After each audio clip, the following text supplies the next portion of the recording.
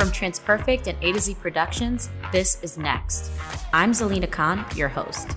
Support for this podcast comes from TransPerfect, a family of companies providing language services and technology solutions for global businesses. Connect your brand to the world and visit transperfect.com.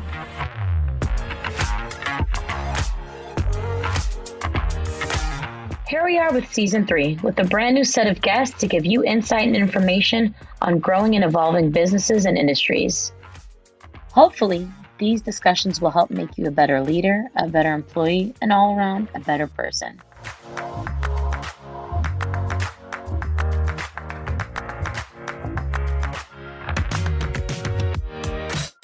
So what does it mean to be accessible? I've heard this word a lot over the last year and a half. Probably more than I've heard in the 5 years before that. On this episode of Next, we address this with Sean McCurry, Accessibility Specialist, and Semi Altanay, Senior Director of Software Globalization Solutions, both at TransPerfect. We break down what accessibility means, how we all use accessibility features without even knowing it, and we discuss some of the work Sean and Semi are doing here at TransPerfect with their clients. Guys, thank you so much for joining us. I think we should just start with Semi. Can you tell us your name, your title, a little bit about what you do at TransPerfect? And then Sean, can you do the same? And then let's just jump into it. Hi there, Semi Altanay, based in Denver, Colorado. And my title is Senior Director, Software Globalization Solutions. Been with TransPerfect for 10 years. I'm Sean McCurry. I'm an accessibility specialist at TransPerfect. I'm in Boulder, pretty close to Semi, actually. Both lovely cities. Sean, you're an accessibility specialist, not really something that's thought of when it comes to the TransPerfect world of services. Doesn't really sound like it's directly relatable to language. Can we talk a little bit about accessibility in general? I think that word has been getting used a lot, right? I think people often have different misunderstandings of what it means to be accessible. And I think it's been kind of difficult to have good conversations if everyone has a different definition. If I hear, let's make this website accessible, it could be used for someone with a disability. So can we just maybe start off with what the definition of accessibility is? Yeah, sure. It's kind of in left field for most of the stuff that a translation company does. The design practice of making stuff, any technology, whether it's websites or a kiosk or a mobile application, whatever, usable by anyone and everyone, regardless of any disabilities that they might have. So you're talking someone who's blind or deaf or hard of hearing, but there are large piles of different situations that someone might be in that we like to help them through.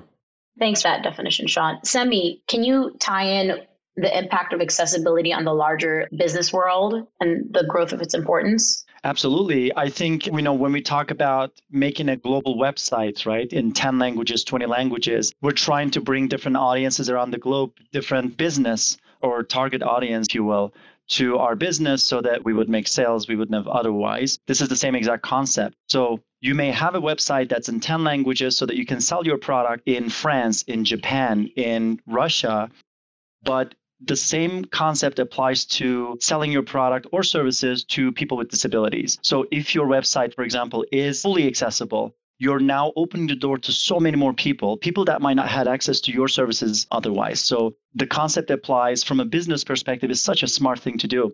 One, you're bringing in more revenue. But two, you're actually presenting the world with a better product, a product that's easy to use. It creates that loyalty with the folks that have disabilities. We're still trying to provide for more people. It's okay, well, we're going to provide for people who speak French. Well, great. Well, we're also going to provide for people who are blind. It's a similar sort of avenue as far as opening communications. Yeah. And accessibility doesn't necessarily mean that it's only for people with disabilities, right? Can we touch a little bit on that as well? Right.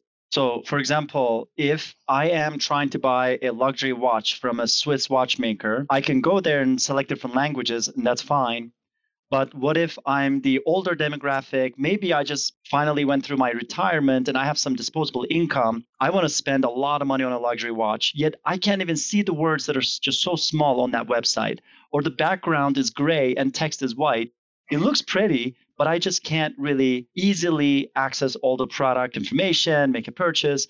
Just imagine that for a minute. Or maybe I have some motor function disabilities in my hand. I cannot use a mouse. I need to be able to navigate with the keyboard and still buy that product. Can I do that? So I think that's the piece that's really critical for this demographic.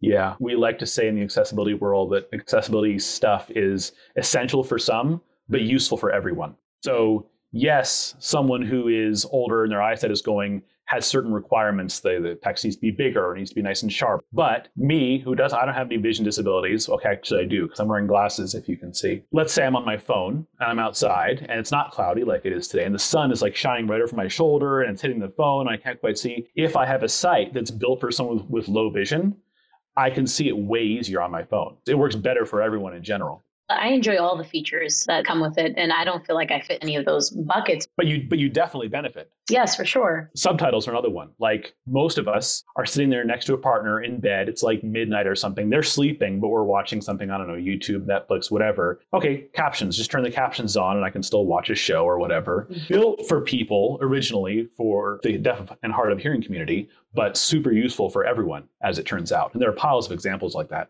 Do you think maybe with like the growth of video during the pandemic, I kind of felt like a lot of things were growing with accessibility too, right? Video usage went up, and even on social media, right? Like Instagram, someone can talk and the captions just flow with it. What do you think the pandemic's impact has had on accessibility?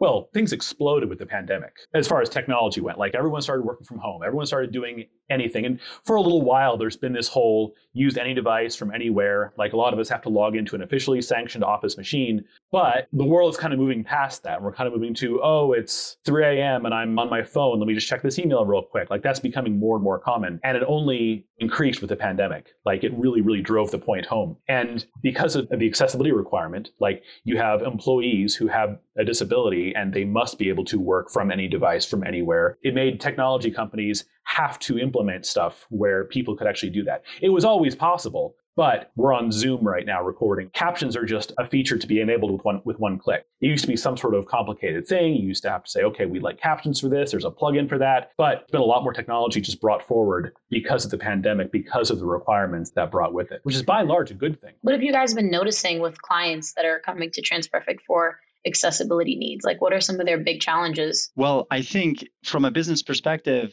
let's say you have a CEO that wants to do a town hall with all the employees around the globe. Again, you may have a meeting not only in English, maybe that's the natural or the original language, but they're inviting interpreters so that it can be translated live on the phone for those that don't speak English very well and still need to get that information. We're now seeing this request come in for all kinds of live captioning, machine translated subtitles for all kinds of different languages. And I think it's a great thing because now not only you're having a meeting in the original sound interpreted into different languages, but you're seeing the subtitles, so to speak, or just captions in all these languages too. And honestly, I think sometimes we just kind of think of one business case and completely ignore some of the other most important things. Imagine how much information was out there in protecting ourselves from this once in 100-year pandemic. People had videos. People had information, PDF documents online, how to keep yourself safe, social distancing, masking, washing your hands, how many seconds you should wash your hands, all these things. It all went out everywhere, but some of the stuff really didn't make it to a lot of the people that need it the most, people that have certain disabilities. You didn't have the videos with the subtitles. You didn't have the PDF documents that are readable by a screen reader. So those are the things that we noticed throughout this pandemic. If there's some critical information that you need to disseminate to audiences around the globe, please make sure to include people with disabilities. And this has been so great, I think, because now, not just that information, but just your average corporate communication, maybe a quarterly business report or whatever, is all being interpreted and captioned live. And when people put these things on demand, they now include the timed caption files to go with it. All the PDFs are now being made accessible. So we just saw this tremendous shift, so to speak. So in the last year and a half, I think things changed for the better for the folks with disabilities. Yeah. And Semi, you hit on a good point there, saying that you have important information that needs to be disseminated to everyone. That's kind of the basis for a lot of the legal framework and a lot of the drive to make things accessible is like, okay, you have a product you're trying to sell. You can talk about business case and talk about reaching more people. But if you have like federally mandated information, this must reach all people.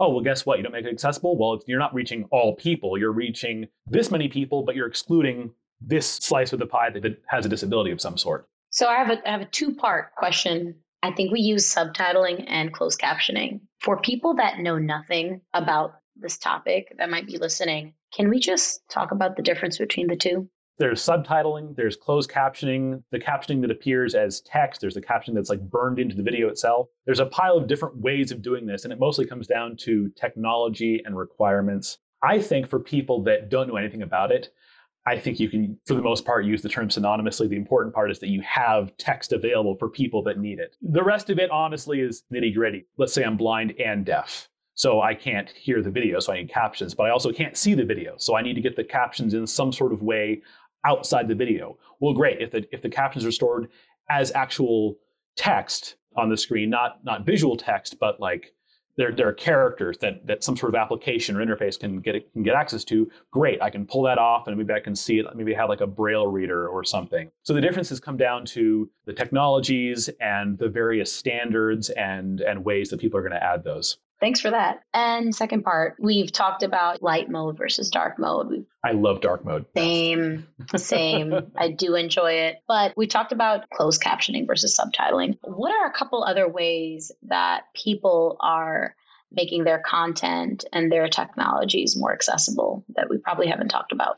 Well, there's everything. There's a couple things that, like you said, that kind of pop up that everyone kind of tends to know about. But there's the whole massive list of things and features to do for people with disabilities. Kind of the two that I tend to jump on immediately, like my two personal golden rules for accessibility, is that if you have a thing, the thing must be in text somehow. So if you have an image or something, that's sort of like a visual thing. There must be text associated with everything in your technology so that someone who can't see or someone who has trouble or whatever, they can get the text somehow. If they can get that text, there's some tech out there that they're going to be able to interface with to actually get the information. And the second thing is, whatever you have must be able to be controlled with just the keyboard. Sammy was talking about someone who might have some sort of tremor or some sort of fine motor control issue. They can't use a mouse, or they, let's say, using the mouse for too long starts to hurt. It hurts their hand for a while. So they must be able to use the keyboard. Or we have someone like the late Stephen Hawking, who didn't have really any much use of his body at all, had some sort of cool technology that allowed him to emulate a keyboard in some way. It wasn't a keyboard, but like it was some sort of technological thing, like eye tracking software, things like that. You talked about light and dark mode. So we would also have a high contrast mode for someone who has trouble distinguishing between different things. And again, to support that from the business side of things, right? Just imagine like a kind of a financial application. Green is good. That means the stock is going up. Red is bad. That means the stock is going down. And they only have green, orange, red. They have like a dot on the side or something. That's it. Right. That's the only indication. And I know from my grandpa, we used to play games when I was a kid, and, he couldn't see between red and green. Like he couldn't distinguish between those two colors. If you're colorblind, then usually that is the issue. You can't distinguish between certain colors. In this case, that's a dramatic functionality issue, right? Like I can't literally tell what's happening on the software. So over the years, people have started putting the numerical values as well as the colors. Just little things like that. We're missing sometimes just that one tiny little thing is going to make or break this product for somebody who may have that disability. A lot of the things you described are just they seem like just small little efforts that can be taken, right? Yep. And now I'm thinking back, even growing up and thinking about textbooks and different experiences I had. I'm like, wow, some of these things could have been so helpful. You brought up a couple other services that TransPerfect. We provide video interpretation. How does accessibility tie into the other services that we have? Well, we try to be one-stop shop for our clients. So if somebody comes in and says, look, we want you to translate our website or mobile app into different languages, our immediate questions are, okay, fine. So we're going to do the translation. We should probably do some testing afterwards to see what the language looks like on the translated website. Is it still going to look and feel the same way? Is it translated properly for the context? But what about accessibility?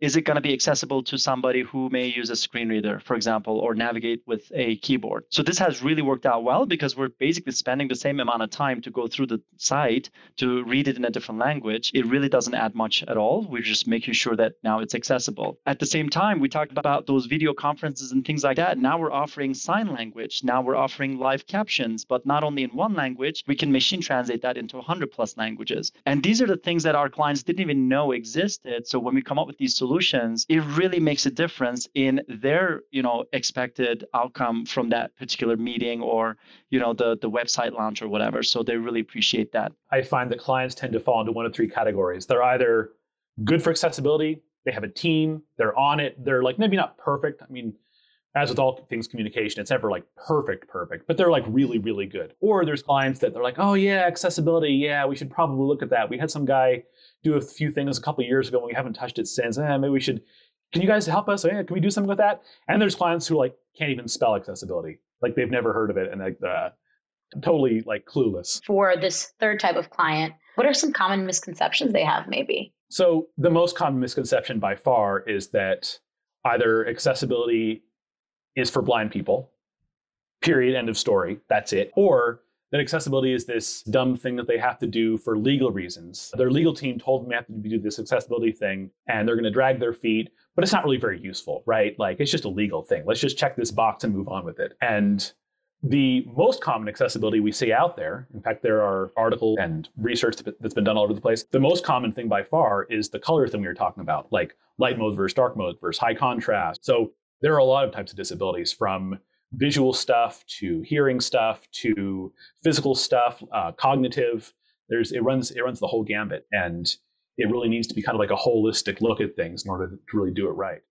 And don't you think that it makes you look better as a company? Like, in this day and age of corporate responsibility, there are so many initiatives, right? Like women should get paid the same as men if they're doing the same exact job, right? There are so many different things about diversity and inclusion. And I just think that today's world, the consumers are way more conscious than they were 50 years ago. And if they realize you're trying to do the right things, if you're having a meeting and having that meeting being captioned, or if you're, having a website or a mobile app and simply adding that light mode or dark mode or, high contrast mode, things like that, it doesn't really cost you a whole lot. In fact, it's funny because companies will fight it through the court saying that, no, I'm a pizza company. Why would I make my website or mobile app accessible? Who cares? If you can't see my website, just go to a pizza place and just order it, right? And they'll literally pay millions of dollars to fight it in courts, all the way up to Supreme Court in the US. And guess what? You could have literally spent a fraction of that cost and basically no time at all, like maybe a few weeks, to get your content accessible in the first place. And you would have gained this huge, loyal group of people that are enjoying your product, right? The folks who have certain disabilities, they really try hard to get to a particular site for a particular product or service. They can't get it. Then they go find somebody who actually is accessible. Would you agree with me that they'll probably be the most loyal customers that you'll ever have? Yeah, from my experience, like the friends I've had and the things that I've heard, people with disabilities tend to be dream customers as far as things go, like for good and bad. So if your website is bad, like word gets out, like don't go to that one, don't even bother. But if your website is good, they're like, oh my God, guys, I actually found a website that works. They tell their friends, they're loyal customers, like they're with you for life kind of a thing. And all people are like that. But from what I've seen, because people with disabilities have such a hard time getting like basic goods and services, when they find something, they're like 10 times as good. It's really cool.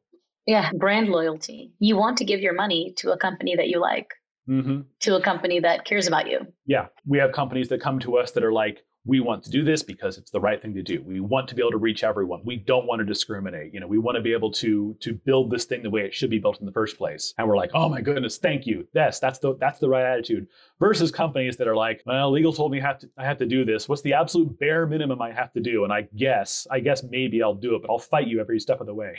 Well, what is the absolute bare minimum? So what has come out of it is that there are standards you can follow. There's either Section 508, which is the US-based thing. So 508 basically says that if you are a US federal institution, your stuff must be accessible because you cannot discriminate because you're a federal agency. There's Section 508 and 504 that kind of go hand in hand on this. If you're a Fed, you are just flat out required to be accessible. Also, if you are taking money, that's also like that third-party service is also required to be accessible. Or globally, there is WCAG, which is the Web Content Accessibility Guidelines. Current version is 2.1. 2.2 is coming in a couple of years. That is a set of standards that lists here are all the things that you must do for your website to be accessible. You must have the following contrast between text and background. You must have following controls for keyboard. And I have seen websites that follow that exactly to the T. They have met the bare minimum versus people who actually cared, who are like, yeah, I want to really do this properly. And it's a dream to use. We actually pulled up a stat. About 98% of homepages were detected to have web content accessibility guideline failures. And that was February 2020. Does that sound about right? Yeah, that sounds about right. That's from the WebAIM 1 million study, but they have a tool and they send it at the top million web pages. Yeah. And they kind of see how are things doing. Now, to take that with a grain of salt. I think it got better, though. I think it got better. Okay, good. Between February 2020, it was 98%, to this year, it's 97.4%. Hooray. Cause for celebration. It got a little better. But I don't know. It's hard for a website to be perfectly accessible because we're talking about this, like any sort of communication, it's hard to be like flawless because communication is more of an art than a science, right? So it can't be perfect, but yes, most websites out there have serious issues. I think the number from that same group from WebAIM was 80 or 90% of websites have color contrast issues. The most basic, easy to fix issues that affects the most people. Most websites have not done that properly yet. Yeah, low contrast text, empty links and buttons, missing input labels. So listen, again, coming from the business side, okay, how much money do marketing departments spend every year on digital marketing, social listening, SEO, right? Search engine optimization. Just imagine all the money that goes into that every year with all these organizations around the globe. Yet no one really, well, I shouldn't say no one, right? Maybe 2% of the people out there maybe understand, listen, you have an accessible product, you're going to rank higher in search engines. That's how these algorithms work. They actually track how much a person will spend on a particular page or site. And guess what? People are jumping ship. As soon as they get to a website, they can't use it, they go to another one. You're going to lose business. But if you're spending all this time and energy on SEO, on digital marketing, trust me, you want accessibility to be a part of that.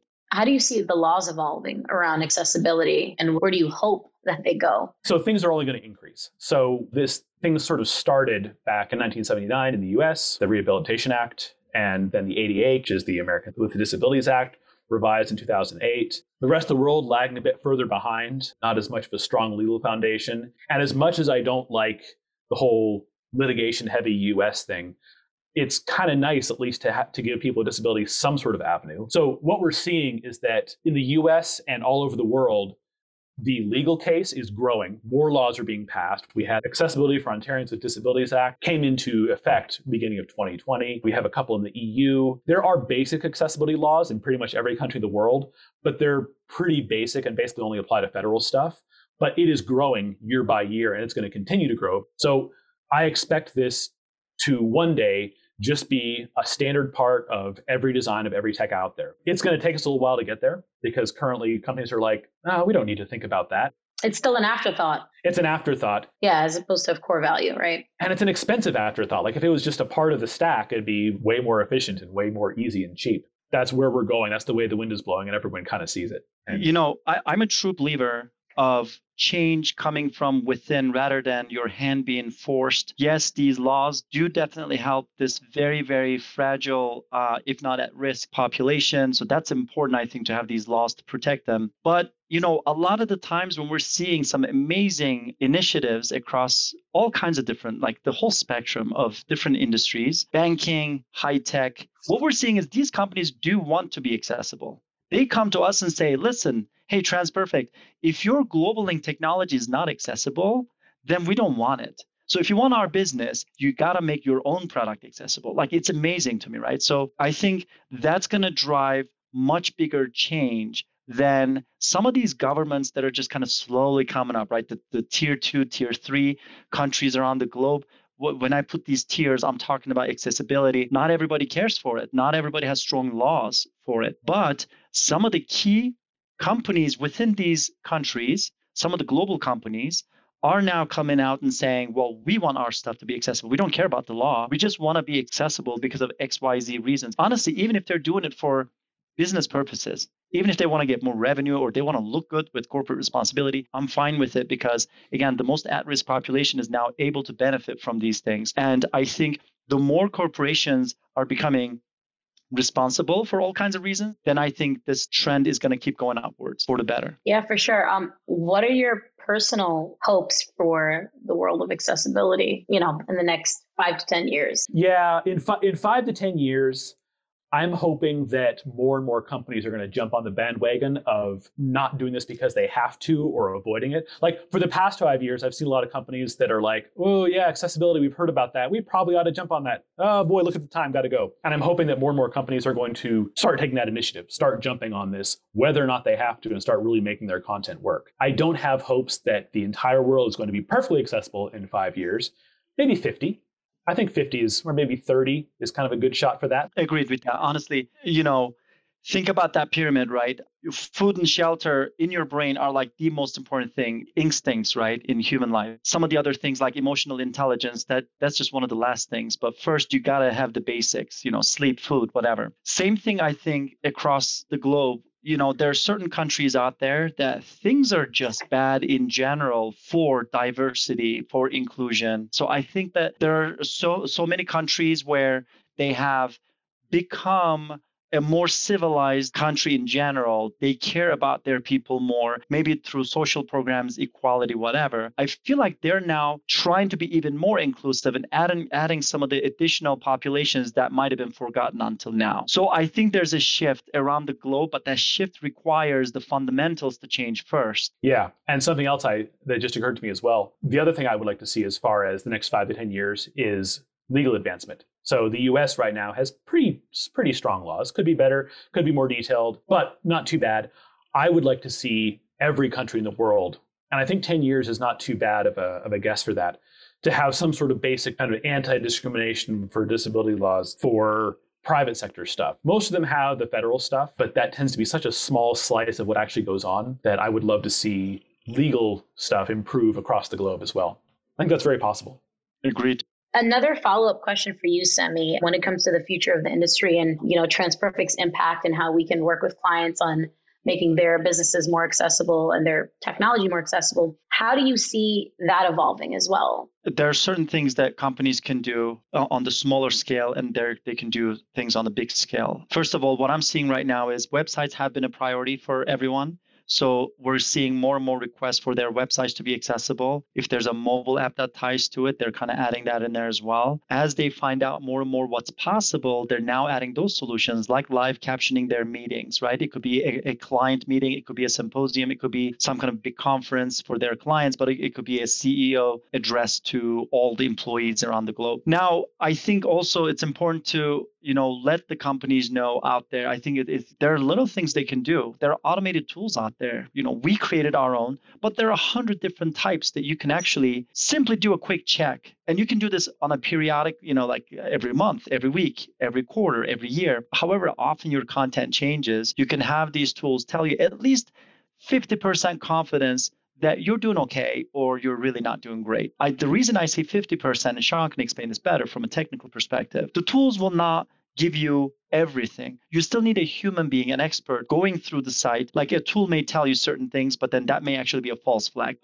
For example, with AI and machine learning come into the picture, you have these companies training their AI engines, artificial intelligence, to recognize certain things, understanding what the context is. So if there's an image on a website, can AI pick that up and be able to actually caption it? You and I may not be able to see it, but there are technologies that see what's behind that picture, which is an alternative text. If somebody can't see the picture, they'll be able to use a screen reader that reads the description. It's not perfect, but AI is definitely helping these companies kind of just identify certain things. Maybe it's just a workflow versus a picture of an animal versus your logo, your company logo. Sorry, I think one of the big ways that AI is helping is with captioning. So for a while now, auto captions in like YouTube or something has been the bane of my existence. The auto captions, if you use them, are okay. They're like fine, maybe 85% accurate, which is, as far as like a letter grade goes, that's not going to be horrible, but they're really good at picking up things like and the and for, but maybe not so good at picking up someone's name or like a specialized industry term or like the word that actually matters in the sentence. Like they'll get all the fluff words perfect, but then the real word they mess up and it's bad. And everyone in my field is like, no, don't use auto captions, please. You have to use a real person. I'm also intrigued to learn how that might affect people with accents too.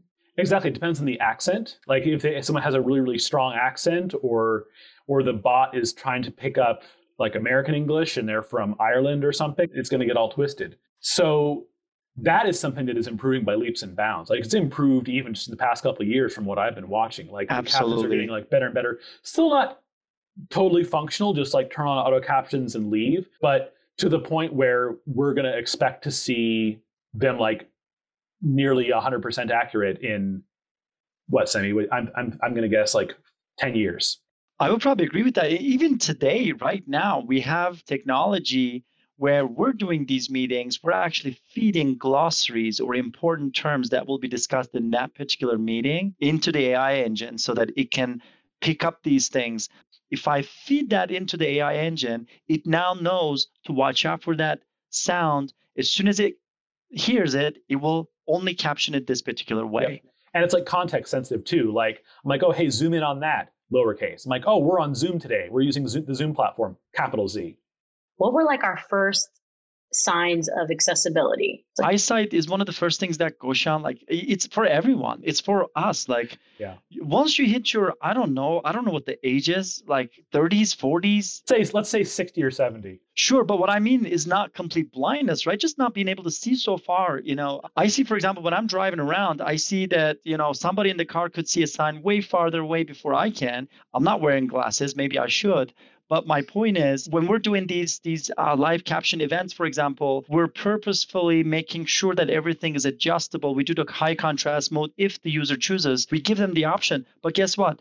The text size, the font size, the user can go to our system and actually increase the font size if they choose to do so because it could be too small. You don't even know sometimes that, you're getting to a point where you do need some accessibility assistance. Let's call it that. I don't know. What do you think, Sean? I think that it was just flat out ignored. I would love to believe that it was started somewhere. People were like, oh, we need to help out people for one reason or another. But I think by and large, people were ignored for a long time. So remember my golden rules. There's text and keyboard access. So for a while, computers were like text only.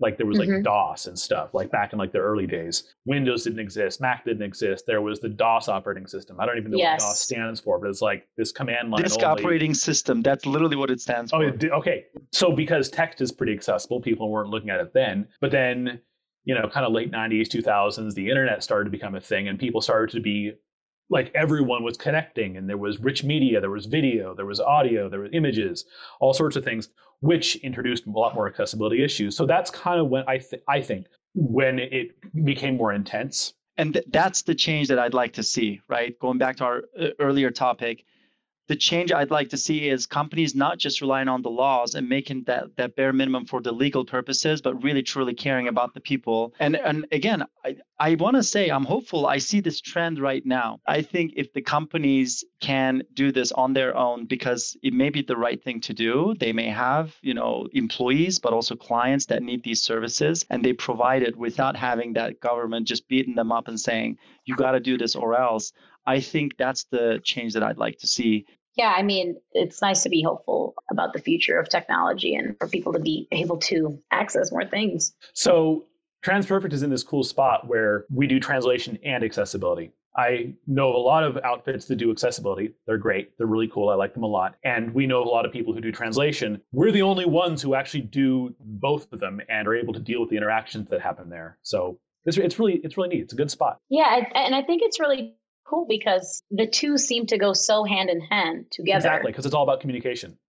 Right. Yes, for sure. Guys, thank you so much for your time. I mean, when I think about, all the different services and technologies that TransPerfect provides, this is the one I'm really excited about the most because I think they just tie in so well together with all the other things we have going on. So I'm really excited to see where it goes. Actually, if any of our listeners want to learn more about TransPerfect accessibility services or to find out a little bit about the both of you, where can they go? So they can just go to transperfect.com/accessibility. There's all kinds of information there. And if they want to contact us, it's accessibility@transperfect.com. Thanks again, guys. Yeah, thank you. It was fun. Take care. Take care. If you made it to the end of this episode, thank you. We hope you keep listening. Make sure you hit the like button and subscribe wherever you get your podcast to listen to the latest episodes of Next. And if you have a question, comment, or suggestion, or if you just want to tell us how much you enjoyed the show, we'd love to hear from you. Email us at nextpodcast@transperfect.com or visit nextpodcast.transperfect.com. Until next time, be kind to yourself and be kind to each other.